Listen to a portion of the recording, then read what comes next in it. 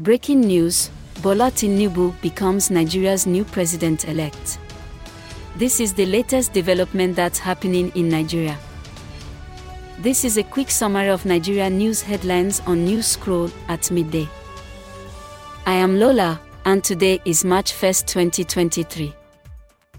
Here are top news headlines, filtered from multiple sources. The President-elect of Nigeria, Bola Tinubu, said the 2023 election that crowned him as the successor to President Buhari was free and fair.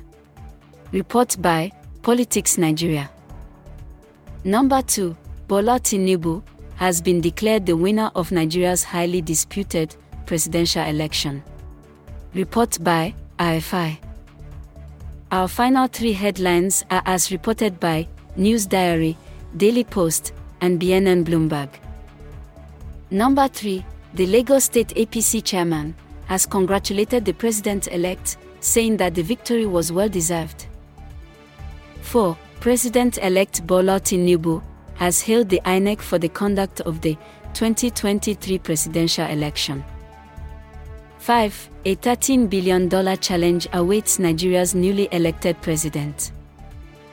This rounds up midday headlines from Newscroll.